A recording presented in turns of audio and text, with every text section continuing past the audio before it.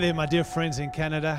I do trust that you're doing well and staying strong in spite of it all. We pray much for you as a country, as a nation, and certainly do kind of feel some of your pain that you're going through, just not being able to gather and get together like you'd hoped. We trust that that door opens for you and that you'll be able to do that. But please know from our side, we are with you, we're praying for you, and genuinely carrying something of what you're carrying, and do trust that things begin to open more. I realize this is not the ideal. We would all love to be together. I'd certainly love to be back in Canada, and I'm looking forward to that day we can. But right now, we do the best with what we can.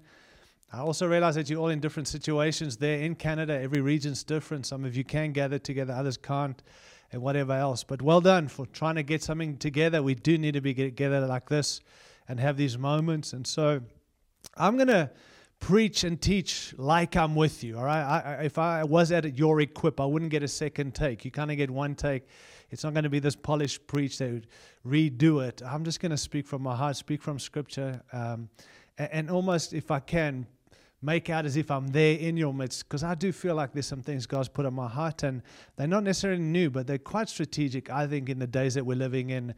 And I'm sure you have your own perspectives around what's happening and that's good. I'm sure God's taught you a whole lot. And may we learn from this season. May we not just move into the next and forget about what's happened here. And so I want to talk in this first session just around some of these realities and bring us back to purpose. I think in all of this, friends, without trying to be cliche in my statements here, I think in all of this, that destiny is way more revealed in times of crisis and confrontation than it really is in times of convenience and comfort. I think we all had momentum. We're running with momentum before this pandemic, and momentum is great. And I know that many talk that momentum is one of the best things for a leader. It's the best friend of leaders. And while I think there is some truth, maybe we had a whole lot of flesh or physical momentum, but spiritual momentum is far greater. And I feel like God's done something of that in the season, brought us back to what He's about, what He's doing. And so it's been a difficult season. And as you guys are aware, many regions still locked down, shut down, including yours. And so you probably still feel like we're in it. And how can we be strong? But I'm convinced we are stronger by the season we've gone through. And I don't believe that God did this. I'm not a believer that He sent COVID, but I am a believer that He uses this, and He's used this big time globally, and certainly for you guys in Canada. And we just don't want to jump into the next without actually realizing what it is that God has done in this season. And so if you have a Bible, I'm going to ask you, please, and I'm going to read in this first session quite a lot of Scripture. I make no apologies for that. I think we've got to keep coming back to the Word of God, not great opinions and perspectives or even points. Let's read Scripture together. And if you are, wherever you're at, please get your Bible out and read with me, because I don't want you, please, just to hear this. We need to see it. We need to respond to it and make sure we're adjusting according to what God has. And so if I have a title for this one, this session, it's The Power of Purpose. The power of purpose, the need, the understanding of what God's been doing in this time and in this season. I'm always reminded of A.W. Tozer's statement where he said, "A scared world needs a fearless church." And what we're realizing more and more is that the world is scared, and somehow we've seen the church almost become afraid again. And we need a fearless people in a season like this. And it's not put something on and make something happen. It's come back to the purposes and the plans of God that will give us courage, I believe, to be this fearless people in spite of what we're facing and whatever lies ahead. May we understand the world is scared, the world has been shaken, and it's a great time for the church to step into what God is. I think what we've realized in this lockdown and shutdown, and the reminder again, is that God is not committed to our dream. He's committed to His purposes for us. And I think many of us had this dream, and we were living it out and asking God to be with us and to back it. And suddenly we realize, no, God's not committed to our dream. He's committed to His purposes in us, with us, and for us. Proverbs 19 verse 21 says, you can make many plans, but it's the Lord's purpose that prevails. The message, Eugene Peterson's message says, we humans keep brainstorming options and plans, but God's purpose prevails. And I think that's where we've come back. And so I want to talk about the power of purpose and understanding where we're at and try and make something of what's been going down. And trying to understand the season we're in and been in, and also our response to that, because I think that is so strategic. We want to partner with God. We don't want to waste these seasons and moments We want to learn from them, adjust accordingly, see what's happening, read our times and seasons, and also, like the sons of Issachar, know what to do in these times and these seasons. So let's quickly go to Ephesians chapter 1. And I want to pick up in verse 3. And Paul writes, and he says, "Praise be to God the Father of our Lord Jesus Christ, who has blessed us in the heavenly realms with every spiritual blessing in Christ. For he chose us in him before the creation of the world to be holy and blameless in his sight. In love, he predestined us to be adopted as his sons through Jesus Christ, in accordance with his pleasure and his will." Verse 6, "To the praise of God, of his glorious grace, which he has freely given us in the one he loves. In him we have redemption through his blood, the forgiveness of sin in accordance with the riches of God's grace." I mean, it's just such powerful truth. And again, I don't want to get stuck on these things because I've got other things I want to share. But just meditate on this truth again, friends, regardless of what we're going through. And again, it's not to feel good. It's this revelation of what God has done, what Christ is doing, what we've been given, what he's entrusted us with. And also just the freedom we have in him. It's an incredible thing. And then Paul writes on, he says, let's go back to verse 7. "In him we have redemption through his blood, the forgiveness of sins in accordance with the riches of God's grace, that he lavished on us with all wisdom and understanding." Verse 9, "And he made known to us the mystery of his will according to his good pleasure, which he purposed in Christ, to be put into effect when the times will have reached their fulfillment, to bring all things in heaven and on earth together under one head, even Christ. In him we were also chosen, having been predestined according to the plan of him who works out everything in conformity with the purpose of his will." Do you see the destiny and the purpose and God's in things and God's utilizing things and God's conforming in this great purpose and plan that he has for us? In verse 12, "In order that we who were the first to hope in Christ may be for the praise of his glory. And you were also included in Christ when you heard the word of truth, the gospel of salvation. Having believed, you were marked in him with a seal, the promised Holy Spirit, who is a deposit guaranteeing our inheritance until the redemption of those who are being possessed, of those who are God's possession, to the praise of his glorious Father." Verse 15, "For this reason, ever since I heard about your faith in the Lord Jesus and your love for all God's people, I've not stopped giving thanks for you, but remembering you in my prayers." Verse 17, "I keep asking that the God of our Lord Jesus Christ, the glorious Father, may give you the spirit of wisdom and revelation that you may know him better." You know, friends, pause for a moment and remind us again, if I can, that our supreme need is to know him. When you go back to the original intention and even the beginning of Scripture, when God created, Adam and Eve were created ultimately to know and to walk with their Creator. That was the reason God created man. Abraham was known as a friend of God. Moses, on the mountain top with him, saying, "I'm not going anywhere if your presence doesn't go with me. I will do what you've called me to." And we know that he kind of argued a lot with the Lord in his call. But his desire was, if you don't go with me, I'm not going without you. It's you. It's me walking with you and you walking with me. And it's your presence that distinguishes us as your people and distinguishes us from other people. And I'm not going anywhere without your presence. It's David using language in the Psalms as we read through them. I'm sure they've been incredibly helpful for you and certainly for me in a season like this. But he's using language. "I'm in a dry and a thirsty land, but my soul longs or thirsts for you." Not for just water, but for you. "I got to have you. I want to dwell in your house. I want to be with you," was the language that David would use in his crying out in desperation. "More of you, God." It's Paul, the apostle, saying, "For me to live is Christ and to die is gain. More of Christ is what I require. Whether I live or die, doesn't matter. I just want more of you." God is His. Jesus is saying in Scripture incredible truths where He says, depart from me, I never knew you. You've done all these things, but depart from me because I never knew you. Isn't that amazing? We can do things for Him, even in His name, but never really know Him. And Jesus said, depart from me. I've never really knew you. You never knew me. You know, friends, we're called to know Him well. We're called to know Him deeply. We're called to know Him truly. And there is a legitimate sense in every believer who has come to know God. That's what Scripture says. In John 17, when Jesus prayed, in verse 3, He says, now this is eternal life, that they may know you, the only true God, and Jesus Christ, whom you have sent. And so if we have eternal life, obviously what Jesus is saying, if we have eternal life through faith in Jesus Christ, well, you've come to know God. But there is a deeper meaning, yet there's another meaning to this that I think we've got to contend for. And we need to know Him deeply, not just have an encounter, not just come to know Him, but know Him deeply.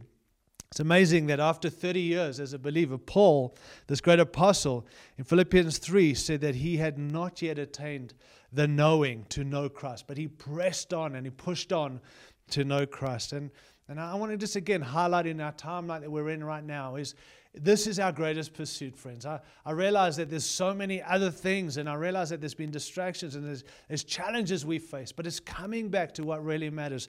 This pursuit is more than information, and we have access to so much information right now. It's more than study, those of you who love to study. It's our spirit abiding with His Spirit on an ongoing basis.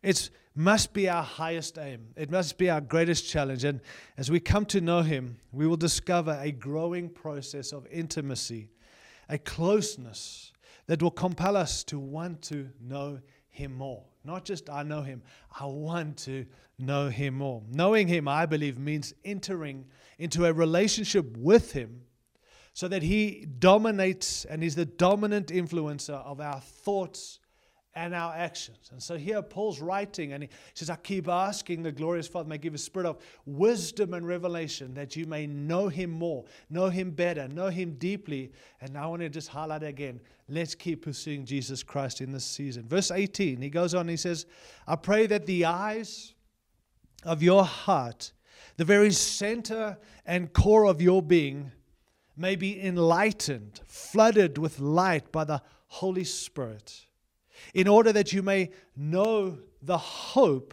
to which He has called you, the divine guarantee and confident expectation, so that you can see exactly what He's calling you to do. Some versions say, the riches of His glorious inheritance in His holy saints. So Paul's prayer is that you'll know Christ better.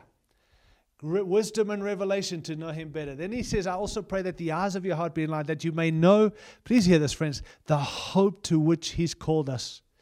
The purposes of God, the plans of God, the power of purpose. And I feel like in this season, God's brought in what we've gone through, the destiny, as I said, but also the purpose of God has come back to the central theme and focus again. It's not about our plans and our things and trusting God's in it. It's God bringing us back to what really matters. And I want to encourage you that we need hope, not just in hope, but hope to which we've been called. Paul's writing to the church, and he's encouraging them and praying that they would have hope to which God has called them to. And that's what we need to understand. And that's what we see here. So can I just say, live with a sense of destiny, friends. Even in a season like this, live. Not just the leaders, not just the pastors. All of us must live with a sense of destiny. When people lose their hope of purpose, you surely watch them die a slow death right in front of you. We've seen people lose their way in the season because they've lost the destiny and understanding of what it is God has called us to. And I want to tell you, it's not based on your gatherings and the allowing of getting out and being out. Those things do matter, and I know they're weighing on you, I'm sure. But the destiny of God hasn't changed. And I'm hoping we can live through these moments and live big in these moments, understanding the destiny of every individual given by God. Proverbs 13:12 says, hope deferred makes the heart sick. But it goes on and says, but a longing fulfilled is a tree of life. And I realize there's been deferred hope, I'm sure, in a season like this for all of us. But let's trust God with destiny. Let's be trees of life in this season, because that's what I do believe God's been doing in us and over us and with us. Another version of Proverbs 13:12 says, unrelenting, I think it's the Message, says, unrelenting disappointment leaves you heart sick, but a sudden good break can turn life around. And we've had some incredible, amazing, sudden good breaks that have just kept people in that thing. And so I want to challenge you, my dear friends, and encourage you to live a life of destiny. Can I also say with destiny comes a duty, a responsibility. And I believe that's what Paul was writing and encouraging, that the hope to which we've been called means that there's this incredible thing being laid out for us to walk in, but it also requires us to understand duty and responsibility. And that hasn't changed, friends. Maybe what we've been called to and maybe the adjusting, but not the duty. And there's this God factor, and I fully get it. And I'm thinking part of our shutdown and lockdown globally is that God didn't pause what He was doing. He kind of paused a lot of what we were doing, in a sense, to remind us again of what He is doing, and to remind us that apart from Him, we can't do anything. And so it's not that God does it and we cheer Him on. It's that we are being called by God to bring what we have and to bring what we're doing and to partner with Him in fulfilling the mission that God has. There's a sense of destiny and duty, and you and I are in partnership with God, even in your lockdown mode and whatever else. God hasn't changed that. And partnership requires all in. And God is all in. And I do believe He's still asking of us to be all in, to bring everything we are, everything we've got, and bring it together. I think partnering with Him means knowing our part, what is our part, and what is His. But we do have a part, and that's what I want to highlight with you today. Say, you and I have a part to play. Even if you feel it's irrelevant, insignificant, to God it matters. And it's almost like it's 99% God and we are 1%. But our 1% makes up the 99, makes up the 100% with His 99. And He's not going to do it for us. He's not going to do it as we cheer Him and pray and ask. He wants us to bring who we are, what we are, and use it for His glory and His purposes. And so with that, please, my dear friends, understand there's a sense of destiny, but there's also a sense of duty. What are we doing in this time and season with that? Your 1%, my 1%, our 1% together as God's people matters to His 100%. And He's not going to do it without it. So bring what you've got and understand that. Also in that, not just a sense of destiny, but also a sense of duty, but also a sense of dedication. I feel like there is a challenge for us in this season to rededicate, come back to dedicating our lives again and our hope and to the future God's called us to. There's a big difference between calling and responsibility. And I've, in this season, chatted with many, many leaders and pastors and people. And obviously, and what I've found is that many people feel like their responsibilities are overwhelming them in a season like this. Because their responsibilities, one pastor actually told me, I feel like I'm burning out because my responsibilities have outweighed my calling. And I think that's exactly right. If our responsibilities become our focus, we're going to burn out, friends. But if our calling motivates us to do the things we do, the calling for the responsibility, and so I think then we won't burn out and we'll do the right thing and do the things that we require, that God requires of us, not just being busy with what everyone else has for us. So I do think we've got to keep an ever-present sense, not a past, present, or a future present, but an ever-present sense of His divine calling and destiny for our lives. In all things, small and big, there's this divine element, the call, the hope, the dedication. And then can I also just say we need to also, in that thing of hope, live with a sense of determination. In Job 11, verse 18, the New Living Translation says, having hope will give you courage. Hope gives faith the wings to fly. And I do want to say we need determination. We need hope. We need to understand the hope to which we've been called. And that's what Paul writes in verse 19. And he says, and His incomparably great power for us who believe that that power is the same as the mighty strength He exerted when He raised Christ from the dead and seated Him at His right hand in the heavenly realms, far above all rule and authority and power and dominion, every nation that is invoked, not only in the present age, but also in the one to come. And I'm convinced we're not seeing this power that we've been promised, the power that raised Jesus from death to life, that took Him from the grave to the victorious King He is, to where He's seated today. That same power is what Paul's saying we have as God's people. I'm convinced we're not seeing that because in the church today, we tend to focus more on our programs and our people and our abilities rather than His power. And I trust this season has helped us and is helping us. And to come out of that understanding, we have His power. We got to walk in more of His power to fulfill the mission and the hope and the mandate He's called us to. Verse 22, Paul says, "And God placed all things under His feet, appointed Him to be the head over everything for the church, which is His body, the fullness of Him who fills everything in every way." So I love that picture that we are positioned in Christ where He's seated, not because of anything we've done, not because we've earned it, not because we do stuff to get there, because He put us there because He's there. And we minister from that place. We lead people to that place. We don't come at them. We come and we minister to them because of where Christ has put us. Don't try and earn position. I know you've heard me talk on this many times, but I feel like in this season, if we're going to walk in the purposes of God, we've got to understand where He's put us. We're not good guys who've been bad guys who've been made good. We're dead people who've been made alive, and we get to minister from that level. And we have Him in us, and we're seated where He's at. And so, please minister from that place. But these are crazy times, crazy days, and that text has been such a key text for me to just try and understand again the purpose and the power of purpose and what is it that's happening. Can I also just challenge us, because I listen still. People say, just can't wait to get back to what was and back. There is no going back. We cannot be nostalgic for an era that no longer exists. There is the now. There's no pre-COVID for us. It's now, this season and the future. And so we can't be nostalgic for what was. There are some things perhaps God will bring into our future from there, but we're not trying to get back to that. There's a new season and a new time, and we've got to live in the now. We've got to lead in the now. We've got to be in the now and partner with God's purpose and plans for this season. Ignorance is not bliss when it comes to you and I walking with God and in the purposes and plans of God. So Let's see what He's doing now. I do believe there are three, and I've shared these, but I want to highlight because I feel like we're going to miss the moment if we just jump into the next thing without realizing and learning, as I said, and adjusting accordingly. So when I finish sharing this, can I dare you and challenge you to get before God and actually make sure these things have been dealt with and we've understood them and we're responding accordingly before we jump into the next and what's next. In my next session, I want to talk about the next and what's next. But in this season, I want to make sure we've understood. I think there's three key major things that are happening right now.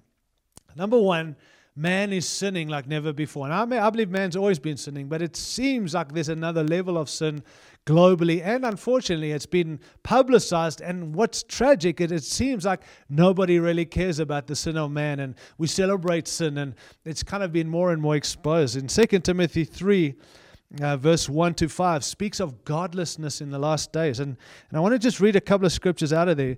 And I'm going to read out of the Amplified version because I feel like it kind of really demonstrates what we're seeing today. In verse 1 of 2 Timothy chapter 3, it says, "But understand this, that in the last days dangerous times of great stress and trouble will come, difficult days that will be hard to bear." That's kind of freaky, but hey, it's in there. But verse 2, it says, "For people will be lovers of self," and it says, narcissistic, self-focused, lovers of money, impelled by greed, boastful, arrogant, revelers, disobedient to parents, ungrateful, unholy, profane. Friends, it sounds like the world today. It sounds like our culture today. And I'm not pointing fingers. I'm trying to read the seasons, understand what's happening, and in it all know what we should be doing and how to respond to a season like this. Verse 3 says, "And they will be unloving, devoid of natural human affection,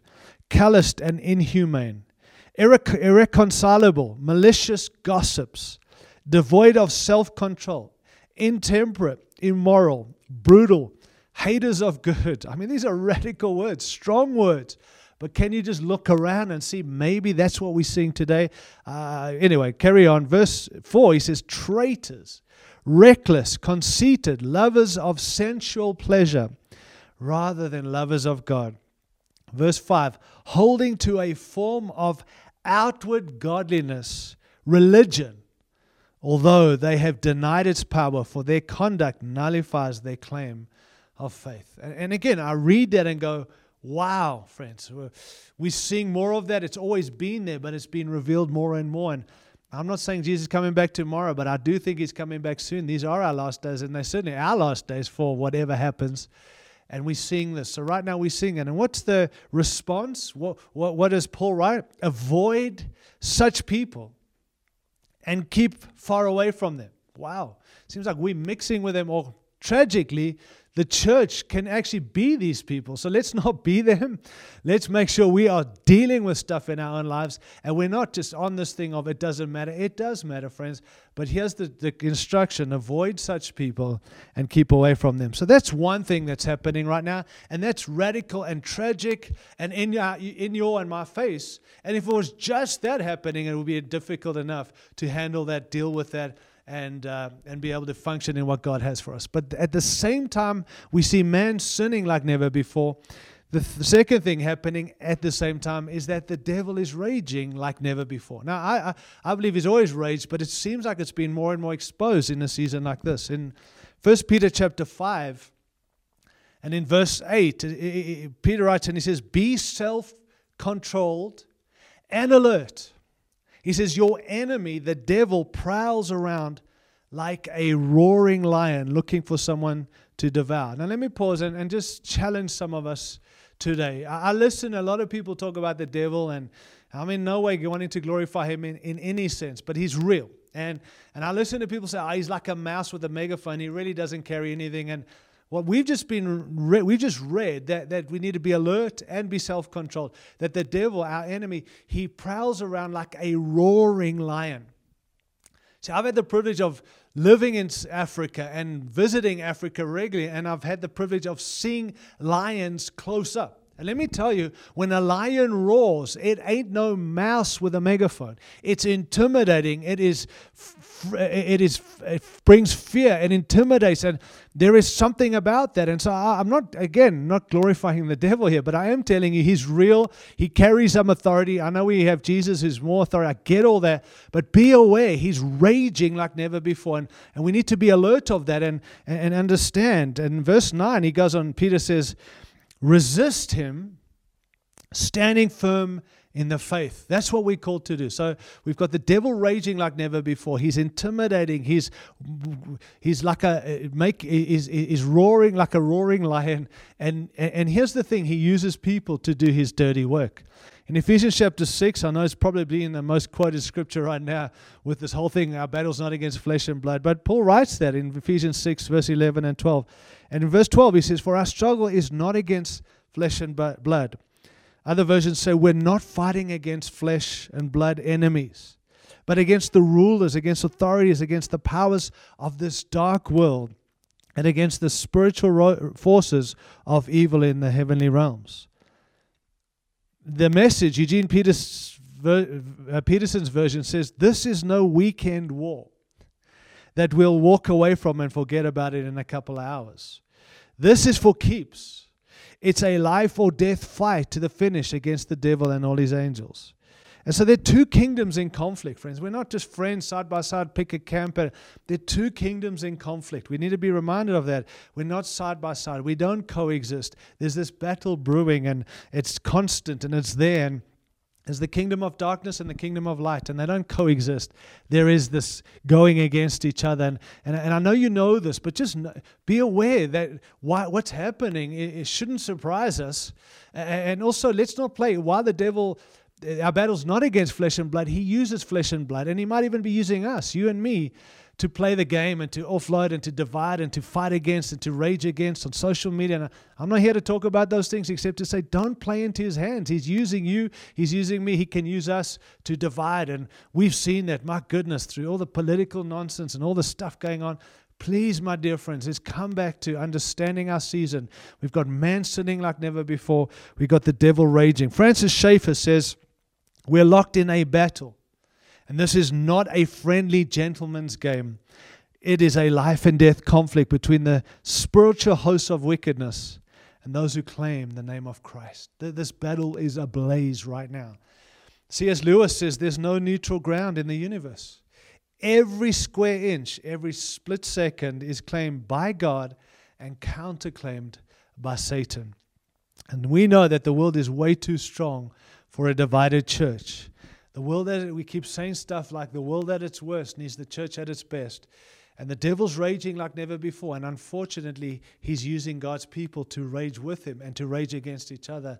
And I'm not challenging you not to stand up for truth. And I'm not asking you to be quiet. But I am asking you not to be deceived and to play into the hands of the devil.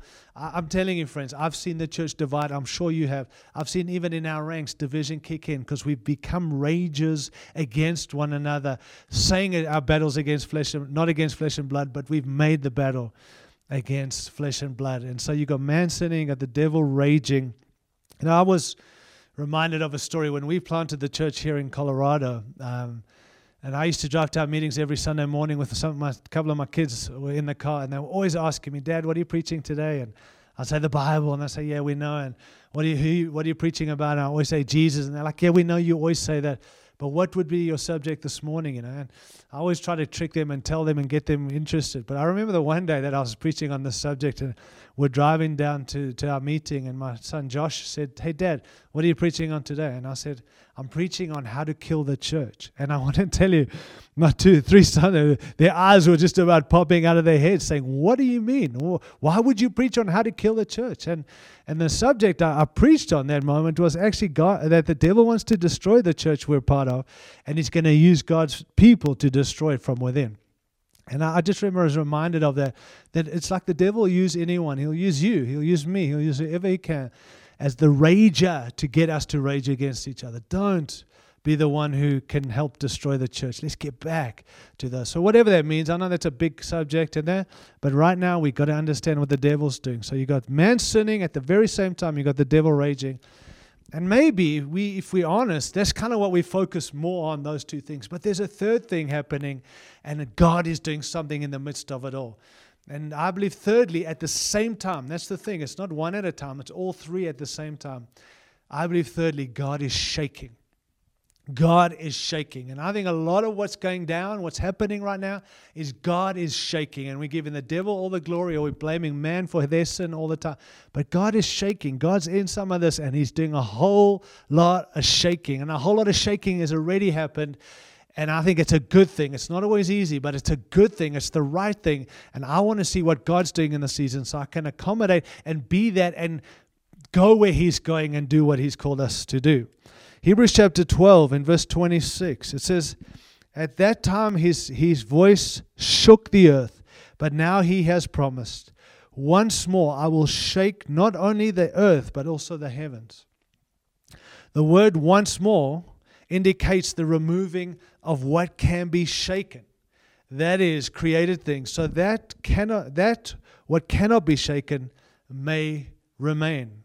Therefore, since we are receiving a kingdom that cannot be shaken, let us be thankful and so worship God acceptably with reverence and awe, for our God is a consuming fire. So basically what the writer is telling us is that God is shaking, and whatever can be shaken will be shaken and fall. And that which stands is the kingdom, and that's why we want to come and worship and be grateful, because our God is a consuming fire. So basically what that is saying is it's good for everything that's not God, that's not his kingdom, to be shaken and to fall. So we know that that which stays is his kingdom. And friends, there's been a whole lot of shaking, and I think even in our ranks and even in the stuff we've been doing, and there has been shaking, and it's painful. I don't like the shaking, but I'm so grateful, and I hope you are, that God is so good to us and gracious to us that he does the shaking this side of eternity, where we can adjust things and get back to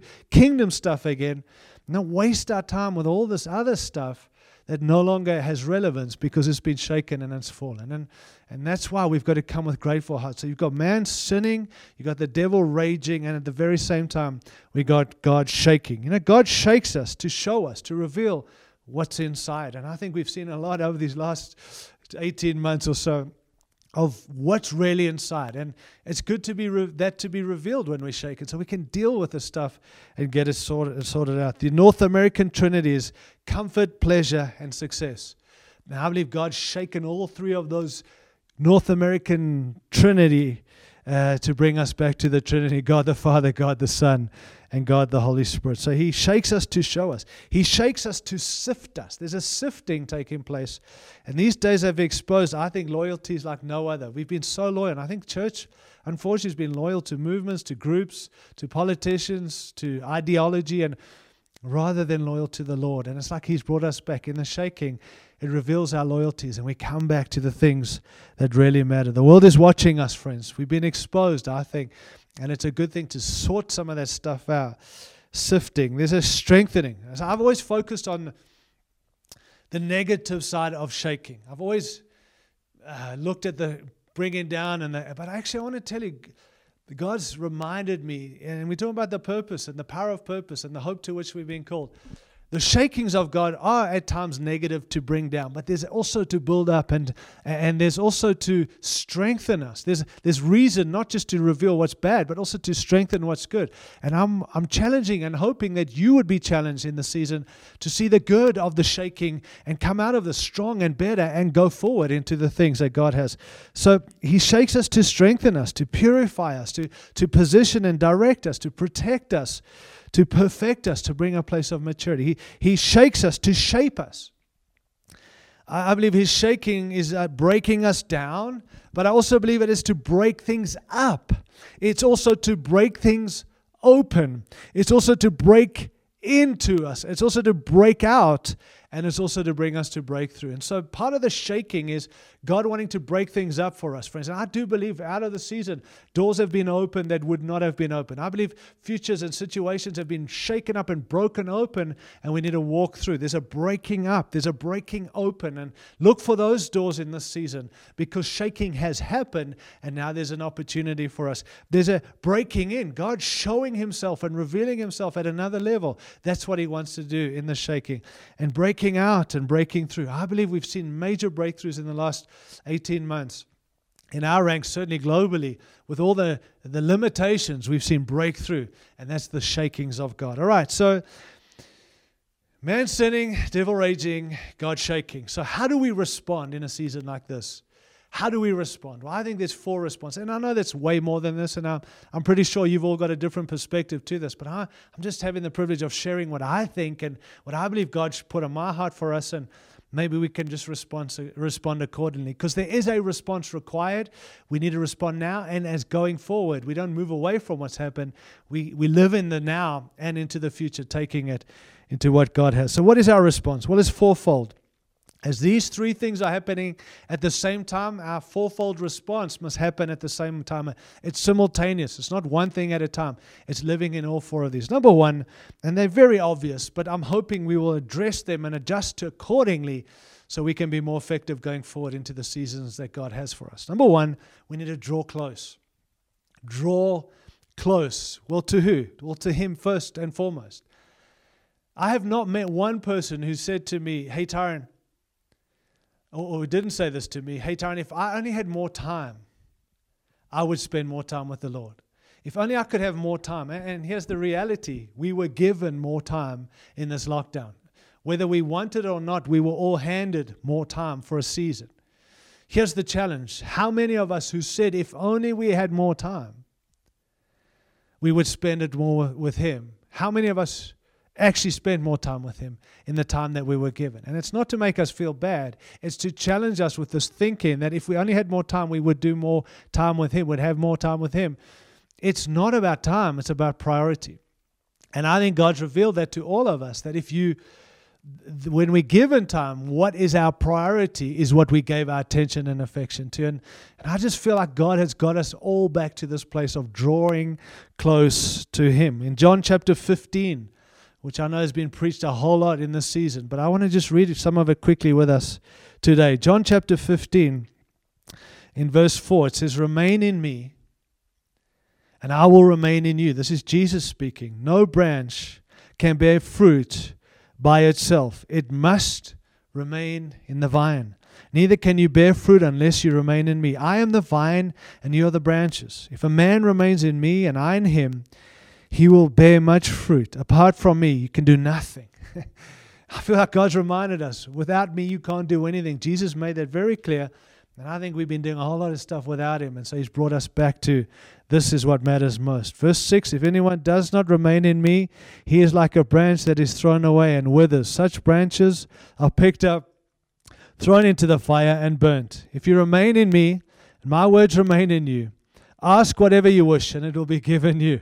This is to my Father's glory, that you bear much fruit, showing yourselves to be my disciples. As the Father has loved me, so have I loved you. Now remain in my love. If you obey my commands, you'll remain in my love, just as I have obeyed my Father's commands and remained in His love.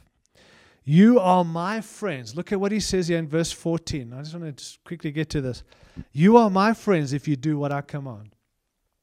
In John chapter 14, verse 21, He says, whoever has my commands and obeys them, he's the one who loves me. He who loves me will be loved by my Father, and I too will love him and show or reveal or manifest myself to him.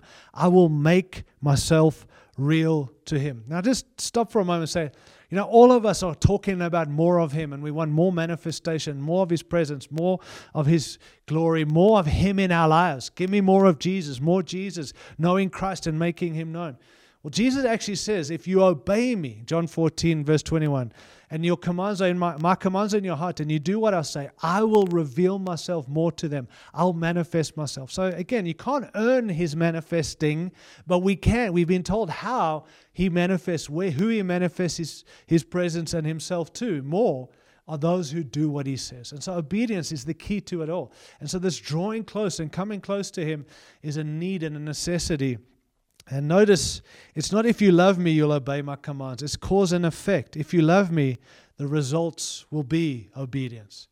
It's this cause and effect. And so here's the thing, friends. Drawing close and loving Him, well, it's based on, are we doing what He's called us to do? And then verse 15 is where I want to highlight, just on John chapter 15, verse 15. It says, I no longer call you servants, because a servant does not know his master's business. Instead, I have called you friends. For everything that I learned from my Father, I've made known to you. You did not choose me, but I chose you and appointed you to go bear fruit and fruit that will last. Then you will ask. Then the Father will give you whatever you ask in my name. Now, I've listened, and I've also said, where were the prophets? I've listened to people say, where are the prophets? How did they get it so wrong? About how come they didn't warn us about this pandemic and even the elections, how many got it wrong? And listen, I don't want to get into the politics of that, and I don't want to hold those guys accountable. What I want to say to us is, where were we? This was not the prophets' problem. This is our problem. And when I was praying even into this next season, God challenged me out of this John 15, where Jesus interestingly says to His disciples, I no longer call you servant, I call you friend. Note, you don't call me friend, I call you friend. And then He goes on and tells them why. Because a servant does not know his master's business, but a friend does. And Jesus was saying, I've revealed to you everything. In other words, I think that too many of us, including me, have served the Lord as a servant. And servant is needed and necessary. I'm not downplaying that.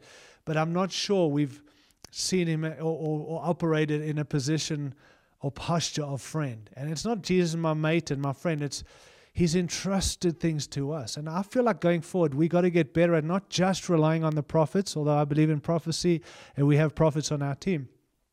But I do think we got to get better as being friends of Jesus, where He tells us and reveals things, and He's not holding out on us in a season like this. That's what I'm talking about when it says come close to Him. Let's reveal more of His heart and understand more, and stop Googling all our information and go back to the resource of the heart of God, Jesus' heart. He has access to all, and He makes known everything. And I think going forward, let's go back to Him and trust Him and yes, serve Him, but also look to be friends of Him, where He can entrust us with some of the secrets of heaven. It's not just for leaders, it's for all of us as followers of Jesus. And so I want to challenge you, draw close, draw close. Not only draw close to Jesus, but to each other. Be connected personally, proactively, positively, and passionately. Friends, this whole COVID thing has forced people to kind of retreat in a center and be isolated and be alone, and so easy to play into that. But I want to tell you, we not only to draw close to Jesus, but draw close to each other. That is what's needed for us going forward. So our first response and our continued response is, number one, bow down. Number one, draw close. The second point, at the same time, our response is to bow down. And they do go hand in hand, but we need to actively do this regularly. I'm convinced. Bow down. Coming back to surrendering and submitting and sustain daily submitting and surrendering. It's not a one-off, I surrender and submit. It's a daily thing. We deny ourselves daily, take up our cross. And again, the will of God for our lives. And not begrudgingly do this, but come back to the bowing down, humbling ourselves and coming before the Lord. Lordship theology. Friends, we've got to come back to that. In all of this, the Lord of the work is way more important than the work of the Lord. And we've seen that, the unchanging one. And we need to bow down. So we need to draw close to Him, but we also need to bow down. I think there's a bowing down. I was reading Luke chapter 6 recently, and it really stood out to me in verse 46 when Jesus says, "Why do you call me Lord, Lord, and not to do what I say?" It just hit me that we all love to call Him Lord and talk about Him as Lord, but we don't do what He says. And being Lord means I'm bowing down and I'm doing what you call me to do. There's a difference between arrogance and humility. And I think that's where there's been such arrogance, to be honest, in the church today. And God's shaken things and got us to come back to the bowing down. We don't need arrogance, friends. We need confidence. And that's the message I'm preaching on, the power of purpose and the hope to which we've been called. But we're not looking for arrogance. And God will shake it and has shaken it. And He's got the church back to bowing down. In 1 Peter 5, verse 5 and 6, Peter says, "All of you, clothe yourself with humility towards one another, because God opposes the proud, but He gives grace to the humble. Humble yourself, therefore, under God's mighty hand, that He may lift you up in due time." And so there's this bowing down. And as I said, it's not a one-off. It's sustained. It's a daily thing. It's a surrendering and a submitting to Him. Daily, friends. That's what we've got to come back. Submit to His will, the will of God, surrendering to the things God has. I feel what would be far more effective if we live in that place on a daily basis, not on a time in a moment, but a daily thing. And I feel like He's got us in that place again. And I'm super excited. Kneeling down before Him gives you the courage to stand up for Him. And so there's this draw close, at the same time bow down. Thirdly, at the same time, we need to line up. We need to line up. And I don't just mean line up for duty, line up with the plans and the purposes of God. He's brought us back to what He's doing. If anything out of this season's come, it's what is He doing and what are we called to do with Him. And our plans and our purposes have been put on pause and sidelined. And it's a good thing to come back to lining up. The church has for too long, and maybe even us as the church, we've been too long marching to the sound of the world. We've been getting our agenda from the world rather than from God and from His Word. And we're back in the sweet spot again to come back to those things. I've just been reading through the book of Haggai, and I just love the book of Haggai. It's just been so relevant, I think, for a season like this. And in Haggai chapter 1, it's the call to build the house of God. And I know we don't build the house of God. We are the house of God. But it's representing something of God's plans, God's purposes, God's priorities is what matters. Care more about God's stuff than our stuff is what it means for us. And in verse 2 of Haggai chapter 1, it says, "These people say," this is God speaking, "the time has not yet come for the Lord's house to be built." In verse 3, it says, "Then the word of the Lord came through the prophet Haggai. Is it a time for yourselves to be living in your paneled houses while my house remains in ruins?" I just want to stop and say there's nothing wrong with paneled houses, and that's not the point. The point is, you're all busy with your own houses and you care more for your stuff and your interests and maybe, guys, straight up, out of COVID, in COVID, and what you're facing right now can be so individual focused of what about me and my stuff. And the Lord's like saying, well, you care more about yours than you do my house. Is it right for you to be living in paneled houses and doing your thing and getting your life back to order and normality while my house lies in ruins, is what He says. In verse 5, now this is what the Lord Almighty says: "Give careful thought to your ways." Not thought to your thoughts. Careful thought to your ways. That's the challenge. Most of us, if not all of us, would say intentional, 100%. It's all about the ways of God. It's all about building His house. I'm all in for His house. even our thought life and it. But what about our actions? Give careful thought to your ways was the challenge. What are you building? Whose house are you building? What are you focused on? Let me step on some of your pastors' toes right now and say, hey, those of you leading local churches, I can't imagine the struggle you're facing right now, but it's not about getting your church back on track for your thing. It's about building His house, getting the church back on the building of the house of God and the focus. And that's when God will take care of our houses. It's that big understanding, your purpose. Basically what God goes on and says, you take care of my house, I'll take care of yours. It doesn't mean reject your responsibilities. It means keep His purposes and plans before us, and the things we're involved in will find their place in it all. And that's what He said, that I may build that. And I love the response. Again, I don't want to get stuck there. Go read it for yourself. Haggai 1 and 2. It's a great text, just in light of some of the stuff we've been going. Please go read that if you haven't, and keep reading and let God speak to you. It's about lining up. But there's this great response when the word comes, and they all go and begin to build the house of the Lord. And then the promise in chapter 2. The question was asked, how many were you a part of the house before? And then the promise was, the glory of the latter will be greater than the glory of the former. And I will be with you the whole. I just think, friends, maybe you sitting here today listening, going, Chief, only we were pre-COVID, we were so much stronger, so much better. So I feel like the Lord's saying, watch what I'm doing now. And the hand of God and the provision of God and the favor of God and the glory of God is greater to come as we get the house and get our lives lined up again with what God's doing. That's why we're here, to serve His plans and His purposes. And the last thing I want to say in our response is this, is we need to rise up. All right, our response number one is to draw close to Him and to each other. Secondly is to bow down, come back to that place of humility and lordship and living it out. Thirdly, we need to line up, get back to the plans and purposes of God, our lives and our churches and our ministries, to come back to what He's doing. And fourthly, we need to rise up at the same time. It's not get those things in line. It's all four all the time in our response to the three things that are happening right now. We need to rise up. I think one of the devil's greatest strategies against us is limitation. And seriously, if I look at this pandemic globally, I feel like the biggest enemy we have found is limitation. We all feel limited. And the easier thing to do in limitations is just to retreat, back off, and wait it out. And God hasn't called us to wait it out. Of course, we can't do the things we were doing. But we know He's not pausing His will. It's going forward, and we need to rise up in this season. Rise up. Don't just stay on your knees. Get up. Rise up. Let's be the church. What an hour. What a season. What a time for you and I as the church. Friends, we almost, in a sense, get to write the future of the church going forward. And in North America, that's an incredible thing. I'm humbled to think God would use me to, in a sense, write something and strengthen the church and develop the church for the next era that lies ahead, for however long that be. And so we've got to rise up in the season, not just let it happen, not just kind of que sera, whatever's going to happen, whatever it will be. No, we need to rise up in a season like this. And in Isaiah 54, as I land this, I just want to read it to you. And it's that whole sing, O barren woman. But I want to use the Message Bible just to highlight this. Isaiah 54, verse 1. If you've got a Bible, turn there, please, with me. And it says this: sing, barren woman who has never had a baby, fill the air with song, you who've never experienced childbirth. You're ending up with far more children than all those childbearing women. God says so. Clear lots of ground for your tents. Make your tents large, spread out, think big, and use plenty of rope to drive the tent pegs deep.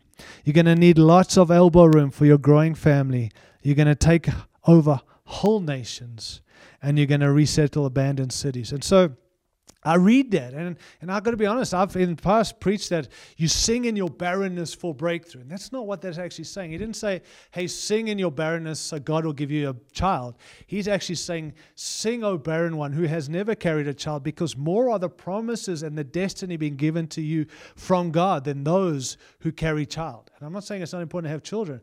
What I am saying is, spiritually speaking, don't sing for a breakthrough. Sing because of what the promises that God has given us, and live in this fruitful season and place. It speaks of increased capacity. It speaks of fruitfulness. It speaks of faith. It speaks of victory. It speaks of confidence, not in us, but in God's ability. And I love how it says, pitch a bigger tent. Pitch a bigger tent. So how do we do this? Well, number one, we see praise. Sing, barren woman. Sing, that word reinen, to cry out, to shout for joy. Give a ringing cry. From this word reinen comes another word, rena, which means joy, a shout of rejoicing, loud, cheering in triumph. Sing is what the writer is actually saying is, sing in the face of your barrenness. What is barrenness? Unfruitful season. Maybe you feel like, gee, it's been an unfruitful season for me, or a wilderness experience, or feelings of inability. We've all had that, or maybe a dry season, failed dreams and expectations, failure to see the breakthrough we're hoping for. Or how about circumstances that have no apparent answers? That's something of a season we're being in. And the writer says, sing in the face of your barrenness. Not in spite of it, in the face of it, because of what the promises of God. Secondly, not only are we to praise, but we're to plan. In verse 2, enlarge speaks of wide, make room, place, locality, region. It's not a shrinking back and holding on season. It's a time to make room and to take regions and take situations and enlarge the place you're at. Tent, dwelling abode. Friends, those of you who lead churches, you can either structure your church for control or growth, but you can't do both. And so I want to say, let's not look for in control. Let's open our hands and say, Lord, we want growth. Let's grow. So plan accordingly. Thirdly, prepare, stretch, spread out. Your tent curtains wide. Surrender no matter what the price. Don't surrender to the situation. Surrender to the Lord. We've talked about the cost. Fresh commitment. Pay the price. There's a newness in the season. Where I have placed you, extend the place of your influence is what God's saying. Fourthly, pioneer. Do not hold back. Don't withhold or restrain. We've never been this way before, absolutely. But we do know where we're going, and we need to go for it. Shake off the things that hinder. Number 5, plant. Plant or plant. Lengthen your cords. Draw out. Tarry. Wait on God. Work with a servant heart. Warfare and all that goes with it. Number 5, persevere is what we've read in Isaiah 54. Persevere. Strengthen your stakes. Take courage. Stand firm. Stand strong. And number 6, prophesy. You will spread out, increase, breach open, and birth, distribute. Ask in faith, not in hope. And lastly, possess. Verse 3, settle in, become heirs to. We've been given this incredible mission, friends, and I want to talk a little more in the next session around that. But I do want to highlight just the season we've been in right now and say, hey, let's not be quick to jump into what is to come. Let's be faithful in our time and our season. Let's come back to the hope to which we've been called, the power of purpose. And in all that's going on, let's see what God's doing and let's respond accordingly. I trust it's helpful for you. I trust you'll adjust your hearts. Take some time even now after the session and maybe just let God deal with some of those things. And again, it's not get it right, then let's move on. It's keep these things in our hearts as we go forward to make the most of the situation and time we've been in. God bless you. Look forward to the next session. We'll see you then. Have a great, great time together. Take care.